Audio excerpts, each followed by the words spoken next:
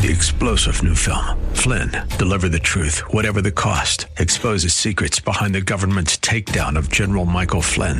Flynn knew what the intel world had been up to. He ordered the first audit of the use of contractors. This set off alarm bells. He told the truth. He was the most dangerous person for Donald Trump to hire. They had to get rid of Flynn.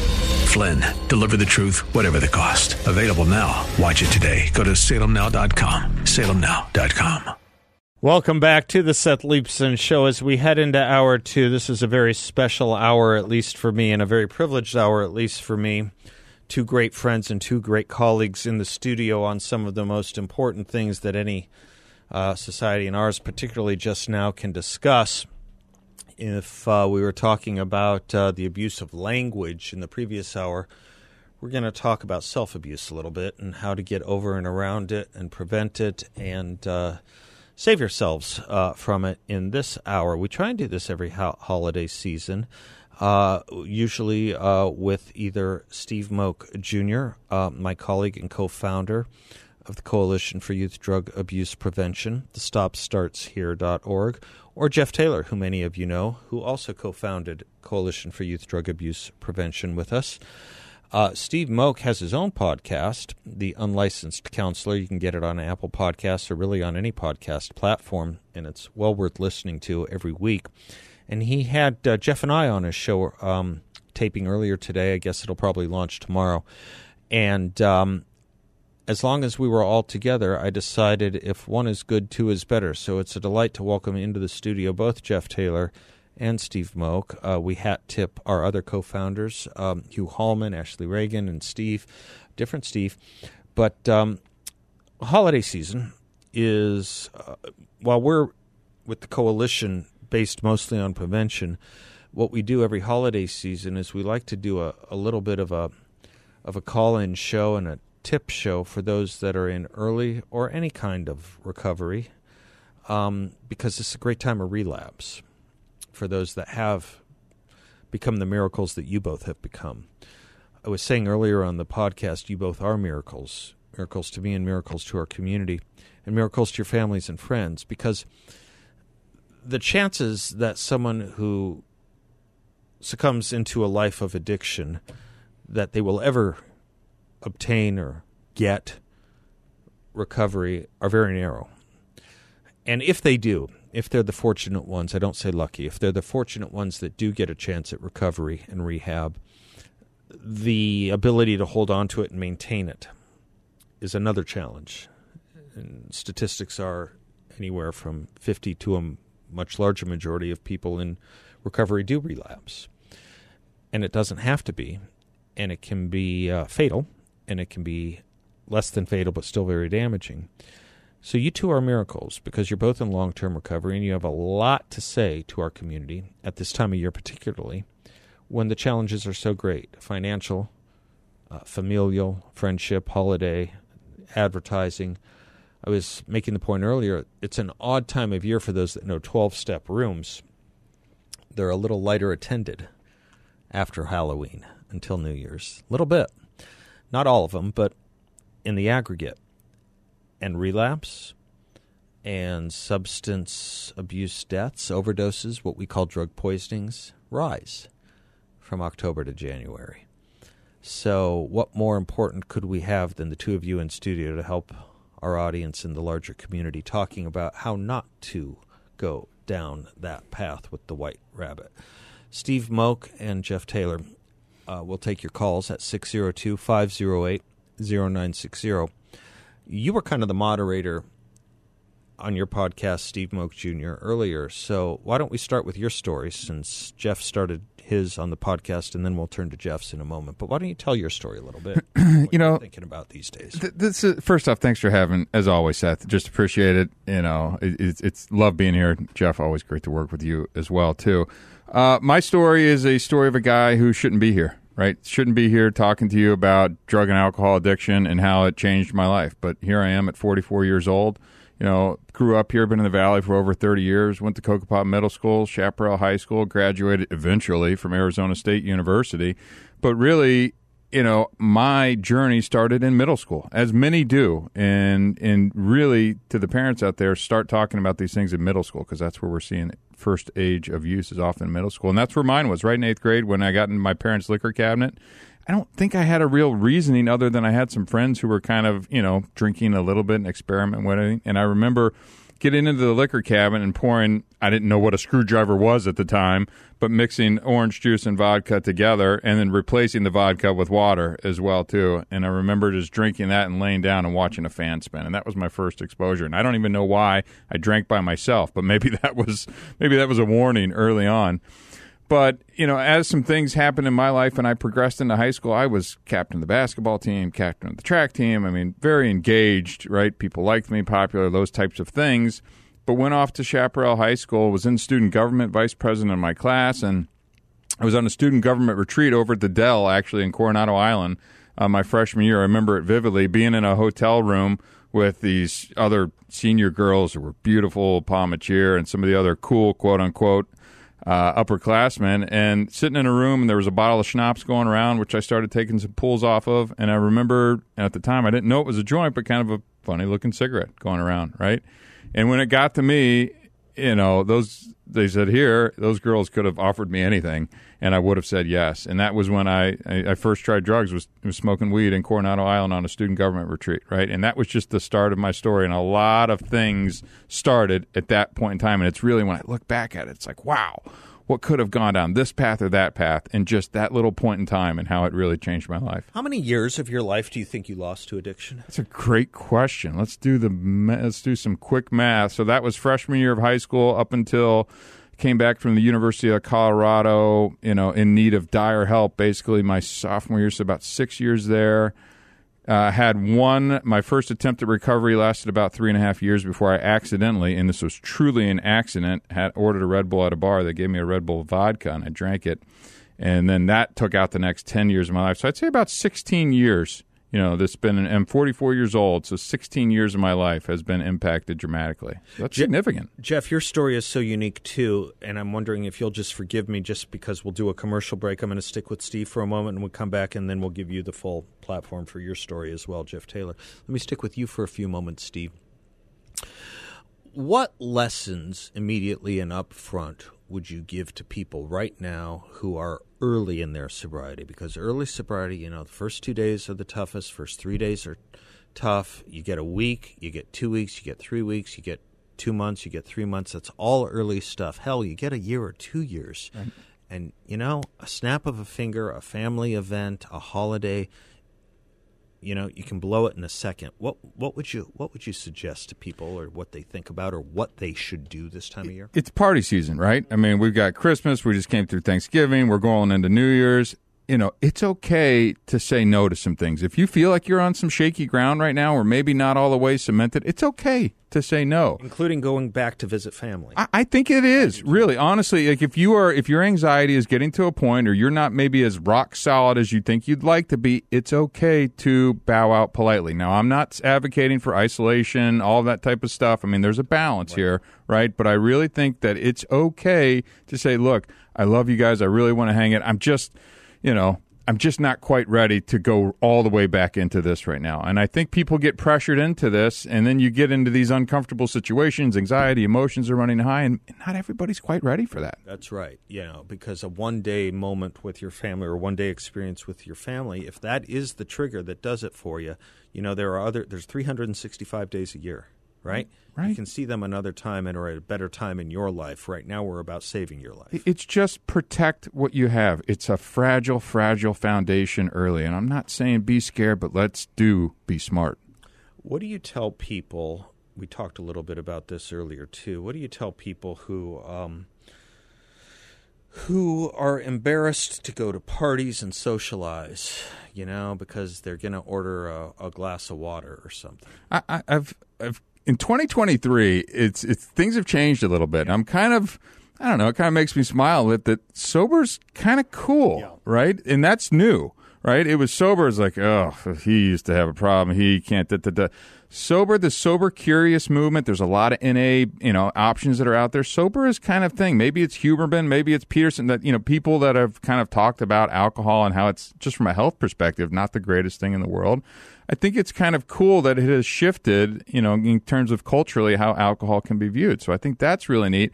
The next thing, which is also ties into going to the parties of like, people don't care as much, right? People don't care as much. I don't think they care what you're drinking. They don't. And by the way, they care about themselves and how they look. And you give that party an hour and a half and nobody's going to care. Give it an hour and a half and right? no one cares. No one's going to care. We'll pick Taylor up off the floor. He's laughing when we come back from the break. Steve Moak Jr. is my guest, as is Jeff Taylor. We're from the StopStartsHere.org. If you want to help us out with prevention in the season of giving, we are a nonprofit. We will happily take your donations and put it to good use, and we can talk more about that project too. And we're happy to take your calls, questions, advice, input, 602-508-0960. We'll be right back. Welcome back to the Seth Leibsohn Show. Steve Moak Jr. is my guest in studio along with Jeff Taylor. 602-508-0960 is the number if you'd like to call in, ask their advice, ask their thoughts, or share anything you'd like to. We're trying to help people and provide a little bit of thought and advice on tips on how to not be tipsy during the holiday season, a high-risk time for relapse for those who are maintaining their sobriety.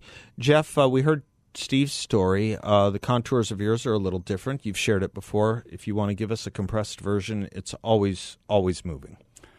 I don't know if you guys caught this, but the high school Steve went to, they go to the Hotel Del Coronado. Yeah, I noticed that. It's a true story. Yeah, I know. I knew I was going to get grief for that. Some of us go to McDonald's. Right? I think we were at the Motel 6 on 27th Avenue. We'll come back to. Okay, go ahead. So, I always appreciate Steve's story because he's very honest and forthright about, his relapse, which was, we make light of things, in long-term recovery, but it was devastating. Any relapse is devastating to the individual. If I'm working with somebody who relapses, I don't give them a hard time because they're too busy beating themselves up. Mm-hmm. And we need to get away from that because relapse is not the end of the world. A lot of parents may pay for their child to go to treatment, they get out, and they, on a weekend, they go to a party because of peer pressure and they end up drinking and maybe going back to their drug of choice if it wasn't alcohol, and they think it's the end of the world. And I'm like, it's not the end of the world. What can you learn from this? What happened? How can you avoid it in the future? This is a learning experience and it's a learning curve. Recovery is not easy. It's one of the hardest, I don't know about you, Steve, but it's one of the hardest things I've ever done. Oh, absolutely. Mine was more narcotics, and narcotics robbed me of my ability to care.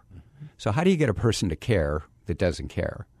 And with me, as I took the pathway of the criminal justice system, and they really cared more about me than I did. And the criminal justice system was very effective with me.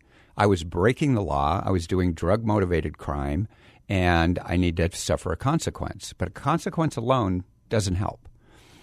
What I found out early on is when I first got arrested and held on to was in Flagstaff.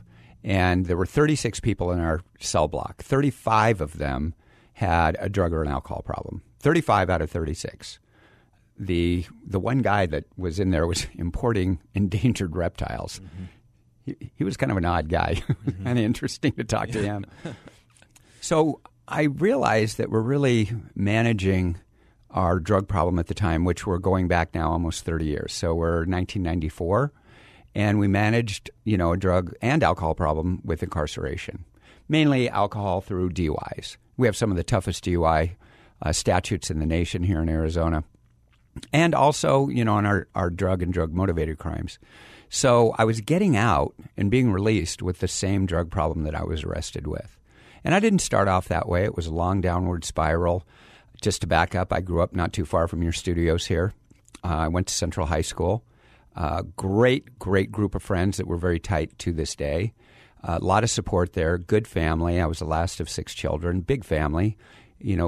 Everybody in our family at some point in their life was an extremely high achiever. The bar was set pretty high. And I think that when I look back, I have to look at addiction through the lens of trauma. Things that are traumatic really were not seemingly traumatic to me early on. My first really bump in the road was my parents were divorced when I was 5. So my father lived here in Phoenix. My mother lived in San Diego. So I lived with my mother till I was 10. And my father remarried when I was 10 here in Phoenix. I came home from school, no warning whatsoever, came home from school and my bags were packed, and in a couple hours I was on an airplane to Phoenix. And I woke up the next day in a new school, a new family that I really hadn't met. I'd met them briefly. 4 new kids in the house. My brother and I made 6. And that's, looking back, a traumatic experience. I thought it was kind of an adventure. Man, I'm on an airplane with my dad, who I love dearly. And, I liked his new wife and I liked the family, but still, a whole new family. I was sleeping on a cot. We had a small place, and my brother and I show up. And then I get up and go to school, whereas the prior day I'm in one school in San Diego, and the next day I'm in a school here. And that's where I met my group of friends. A lot of the friends that I hold dearly today were in my 4th grade class when I walked in.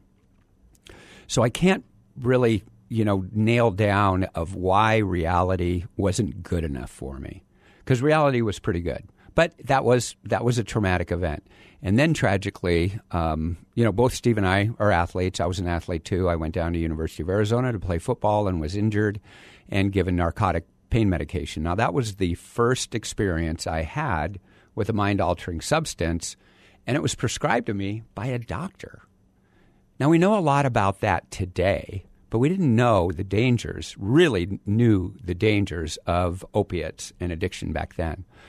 I didn't get addicted, but I started training my brain that whatever's in this pill, whatever substance it is, it works for me. So I'm worried about, am I ever going to play football again? What's going to happen? Is this going to affect my ability to have a scholarship in the future? All sorts of things that are bothering me. I'm on crutches. I'm trying to get around this huge campus. And then I took a pill. And then I get this false sense of well-being. False. So drugs lie to you in the beginning. Alcohol lies to you in the beginning. Again, nothing in your life changes. You have a drink, you take a drug, and everything seems better in the beginning. Otherwise, you wouldn't get addicted. If it made things worse in the beginning, then, you wouldn't go down that pathway. Some people advance very quickly. I advanced slowly. I didn't get addicted, but it was parked in my brain that this works for me. And then I had my second experience of trauma, and that was during this time, about a 2-week period where I'm taking narcotic pain relievers. My mom takes her own life, commits suicide, my birth mother in San Diego. And it was just one of those suicides that will, in my mind, never really be explained. Oftentimes people leave behind a note. And this is not a person that I saw as one that was struggling in life. She hid it very well from me. And I just wake up one day and it's like, she takes her own. I mean, why didn't she call me? Why did, you start blaming yourself. I could have saved her, whatever, no note. And now I'm grieving and I take a pill. And then I'm not grieving so much. I get this, again, false optimism, and that really didn't have the chance to grieve her death. I'm not even sure that I've even properly grieved it to this day, because I just started pouring mind-altering substances on top of it to medicate the way I felt. I just wanted to feel better. Got out of school, had a very, I would say a very rewarding career, whether, that's monetarily or just success in the community. But I had a career as a securities trader for the next 9 years, and really kind of had a meteoric rise, in the firm that I worked for. And then it all came to a halt when I was 29, because it's really glorified gambling. It's a very high pressure position, and it was a very enabling business. And I just went down this road of, in the end, perdition. You ended up living under a tree. Mm-hmm. You were homeless. Yeah. Steve Moak and Jeff Taylor and I will be right back. I want to pick up on all these threads, and if you'd like to call in, 602-508-0960. I did take special exception in noting that you said you and Steve were athletes. Mm-hmm. There is a third person at this game. Tennis is a sport. Just FYI.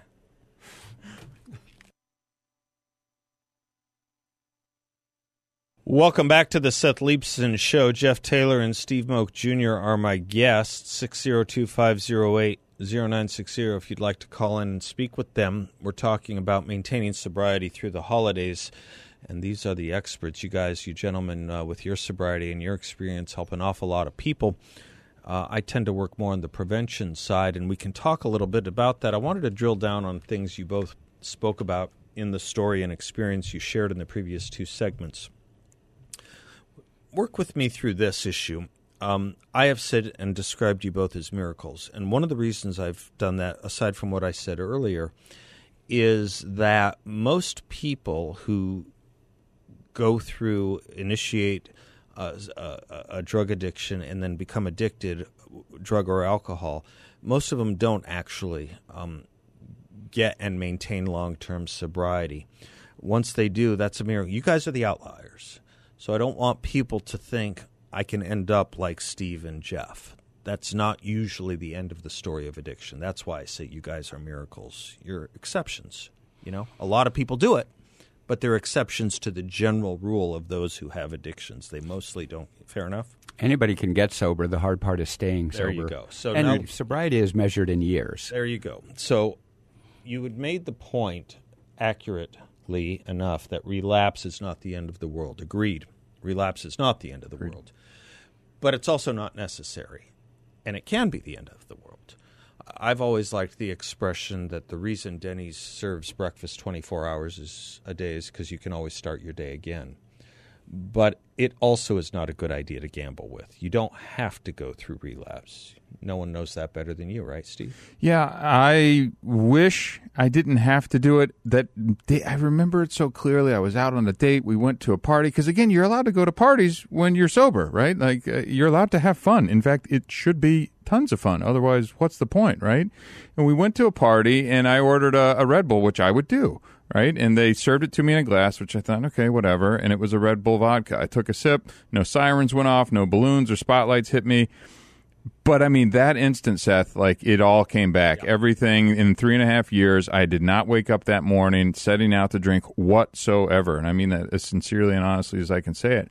But that single night, that switched my brain, right? It went back and said, okay, well, I forgot about this. I kind of like it. And then tried to manage it slowly and control it slowly and started to tell people I had a drug problem. Mm-hmm. I didn't have a drinking problem, right? And that's the story I told myself and told others to try and get people to believe me so that I could then continue to drink. Jeff, that's how delicate this thing, sobriety, is, and the fake sense of well-being you can get, right? We forget once you reinitiate or once you start up again or relapse, I suppose, that's what the drug or the alcohol will do to you. It will make you forget all the great feeling you used to have for the past weeks, months, years, and you're right back to where you began. Yeah, that's the devil of it. And and the title of this segment is to talk about some tools that people can utilize. Yeah. And I didn't have any tools in the beginning. I had no idea. I just didn't. That's why I need to rewire my brain, get treatment, get some tools, 12-step meetings. People for decades before the industry took off on treatment, people for decades got sober in 12-step meetings. Yeah. Very successfully. Yeah, for free. By the way. For free. $1 for coffee, maybe. Yeah, right? And that was, there's no dues or fees. And I used to always say there's no dues or fees, but they have a basket to put them in. Yeah. Volunteer. Yeah. Right. So, some things that I wanted to talk about what the pandemic and isolation did to normal people. Please. Or maybe normal people, who knows. But we're still suffering what the wreckage is from that type of isolation and fear. Mm-hmm. We were bombarded with fear and isolation. But let's talk about what it did to the recovery community. So people became, very dependent on their 12-step and their connectivity. Mm-hmm. So the opposite of relapse is connectivity. Mm-hmm. If you stay isolated during the holiday season and don't go and do anything social, or you don't have balance in your life and you're isolated, you're high risk. Yeah. You're high risk. So, don't isolate. Don't isolate. And don't think Facebook and Instagram and social media is community. This was a short segment. Can we pick up on that very big topic when we come back? And you need to be in front of another human being. There you go. Yes. And Yeah, I can be political on that issue, but I won't. But I do want to talk about what it means not to isolate and how social media is not socializing. We'll do that when we come back with Steve Moak Jr. and Jeff Taylor. Welcome back to the Seth Leibson Show. Steve Moak Jr. and Jeff Taylor are my guests. We're all three of us, plus three who can't be with us today, who aren't with us today. We're all part of the Coalition for Youth Drug Abuse Prevention, among other things. The StopStartsHere.org, our prevention website. Steve, Jeff was making the very valid, very good point, series of points in the previous segment, that one of the high-risk categories one can put themselves in their sobriety, especially this time of year, is isolating. And kind of an interesting needle to thread, because earlier we were saying, yeah, but you also don't have to go to events, travel to see family if you know those two will be high risk for your sobriety or threats to your sobriety if you're not ready for it.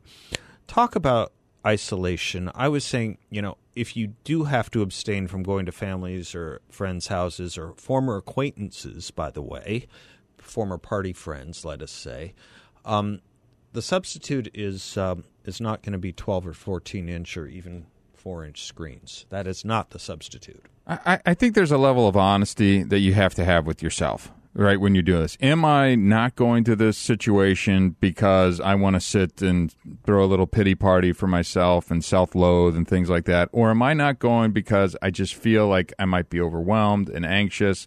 Maybe stress, right? Maybe I haven't, mended all the things with my family. So I do think there's just a certain level, and you got to be rigorously honest with yourself and kind of assess why you may not be going to these things. Because I do say that statement with a grain of salt, knowing that the isolation, the loneliness, the disease of addiction and things just wants to get you in a hotel room, doing drugs and drinking.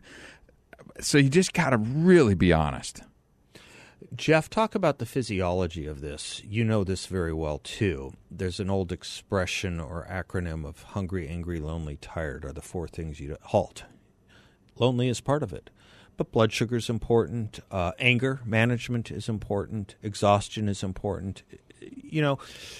The thing about addiction is you think you're feeling better. You're using drugs. You said they lie to you. They give you a false sense of well-being, I think was the expression you used. It is a false sense. There is real well-being.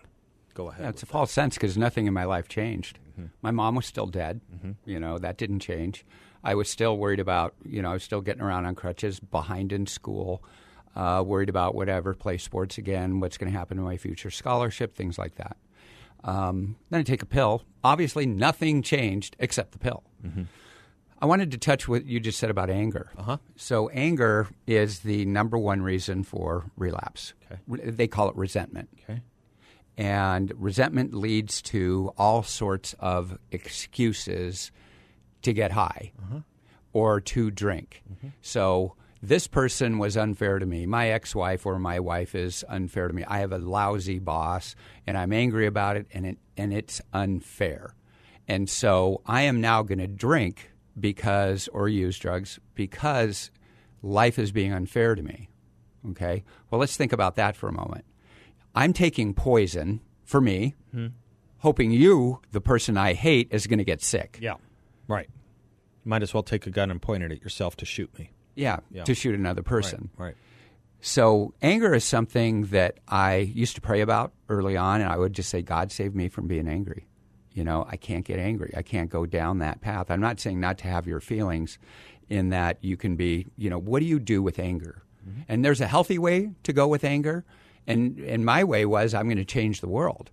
And then what I learned in very wise counselor that I had, who genius to this day, I'm still afraid of her, by the way, because she knows me better than I do, is that she said the world's not getting any better out there. We all know that it's not. It's getting more violent. Drugs are cheaper, more powerful. Social media is infecting the minds of our youth and everyone else. And I'm going to change that, or the only power that I have, which I don't have power to do that. The power that I do have is how do I react to it? Mm-hmm. And you can react in a lot of different ways. And how I react to things is different. So the point that I made about isolation is then your mind starts justifying, as your mind did. You said, I didn't have an alcohol problem, I had a drug problem. Right. So now your mind is, and I had a very wise person in recovery that knew how to stay sober. I didn't. I just keep it real simple. He knew how to do it. I didn't, so I would listen to him. And he would tell me a couple of things on how life is fair. He would say, if you want, it's kind of stupid, but if you want fair, go to 19th Avenue in McDowell in October and go to the state fair, because that's the only fair you're going to get in life. And the second part about anger was, and getting into that spiraling justification in my mind, is he said, it's easy. Just don't listen to yourself. Listen to me. You know, when you're trying to make a decision on going to a party, don't make the decision yourself. Call me. By the way, that's an undervalued piece of advice. There are people who are willing to help. Every part of a 12-step program has sponsors that you can rely on, and it may take you a few experiments to find the right one, or you two, who have always extended your hand to help, and I can always put people in touch with you two. You don't have to listen to yourself or someone who doesn't have your best interests at heart, right? Oh, 100%, especially early on. Yeah. I mean, our brains, the damage that we've done from the drinking and the drugs and just the physiology of how long it takes to rewire and kind of get back to that homeostasis, you know, is significant. So really, that is the point of the sponsor. That is the point. And again, I always like to extend it out to, it could be clergy, it could be your aunt or uncle, it could be just a close friend as well, too. Just somebody that you need to bounce that idea off that may have sounded good to that sick mind and kind of go, am I thinking this through right? On that, can I talk a moment about this issue that people say they're afraid to talk to people about it? We've touched on it ever so briefly, and the word we're talking about here is stigma. I have to tell you, I think that is so far in the rearview mirror. I think people are understanding now. I don't think the stigma that people perceive exists. I think people would much rather you open up to them about yourself. I would think in every other area of life where self-expression runs riot, you can do this one too. Do you disagree? Unless it's my family. Okay. Well, I mean, the word family is way overrated in my definition of what normal people's definition is of family. Understand. And that's oftentimes with family, especially if you have a high functioning, you have so much potential, Well, I hate to say it, but there are sometimes people who love you, and there's your family, and they're not always the same group. Yes. No, I mean that sincerely. So I wanted to bring up, I apologize while I'm sitting here looking at my phone, but this is a priority for me. To your point, and to what Steve and I do, is here's a text that I just got. Hey, want to do a rescue mission of a former foster kid who's on meth and wants to go to rehab. And my answer just now was, always. Always. Yeah. Right. Never say no. Right. And that is the 12th step in the 12-step recovery program, is that you help people that are still suffering. Right. Best way to get out of your own head is to help someone with a problem. We'll come back after this break with Steve and Jeff Taylor. I want to thank Steve Moak Jr. and Jeff Taylor, part of our team. The three of us are half the team of the Stop Starts Here, StopStartsHere.org. We are a nonprofit that is doing something unique in prevention. If you want to help us out, we're happy to have your help. So I want to end on with a word on prevention, if I can. We all in this room, in this studio, know that a lot of people who haven't done the kind of study and deep dives that we all have done here kind of categorize drugs as hard and soft, and there are a great many temptations with our youth. And a lot of parents are under the misperception that the soft drug, quote-unquote soft drug of marijuana, can be used at home, can be used safely. We're getting this message of safe use. I would just like you both each to take a minute and say a word about the dangers of allowing your child to use marijuana. And I'll start with you, Mr. Moak. Sure. Let me be very clear. You can 100% be addicted to marijuana. It impacts your sleep, impacts your attitude, impacts all the different areas of your life. And I challenge you, if you don't believe me, then stop doing it for a day or two and see exactly what your life looks like. Don't believe that it's not addictive. We've been sold a bill of goods and it's just not accurate, right? The stuff that we're smoking now is not the same stuff. I know you've heard that before, but I'm telling you, you can be addicted. I worked inside a treatment center. I was a daily marijuana user for 20 plus years. You can be addicted, and you will be addicted to marijuana if you're smoking it on a regular basis. Pretty clear, Jeff. We live in a world of spin.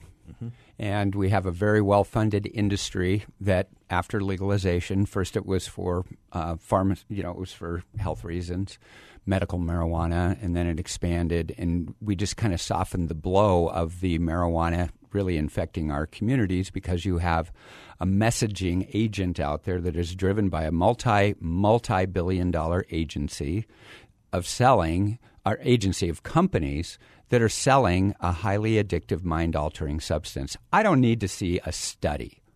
I don't care about data or studies on this because I see it. And my experience is with the largest provider of drug treatment in the United States, by far, they're free programs. This is a free program. Where do you get that?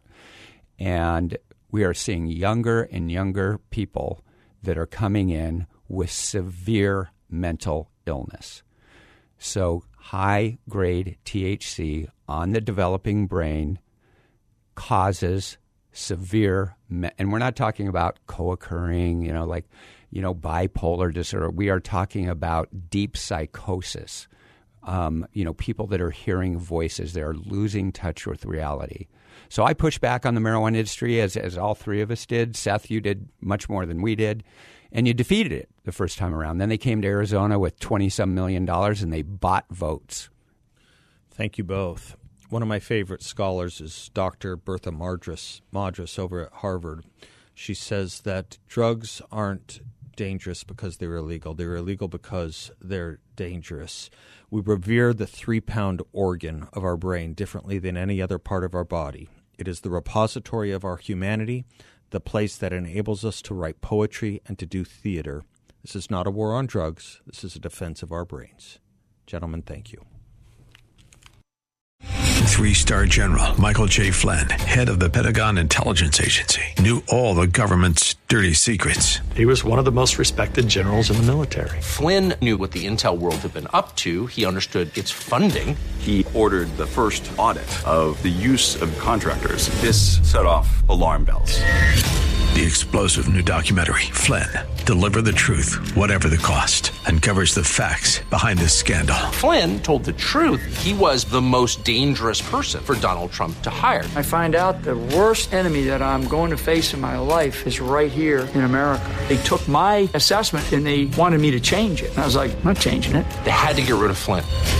With in-depth interviews, archival footage, and never-before-seen personal records of the man behind the headlines. I just felt like I was drowning. Flynn, Deliver the Truth, Whatever the Cost. Available now. Watch it today. Go to salemnow.com. salemnow.com.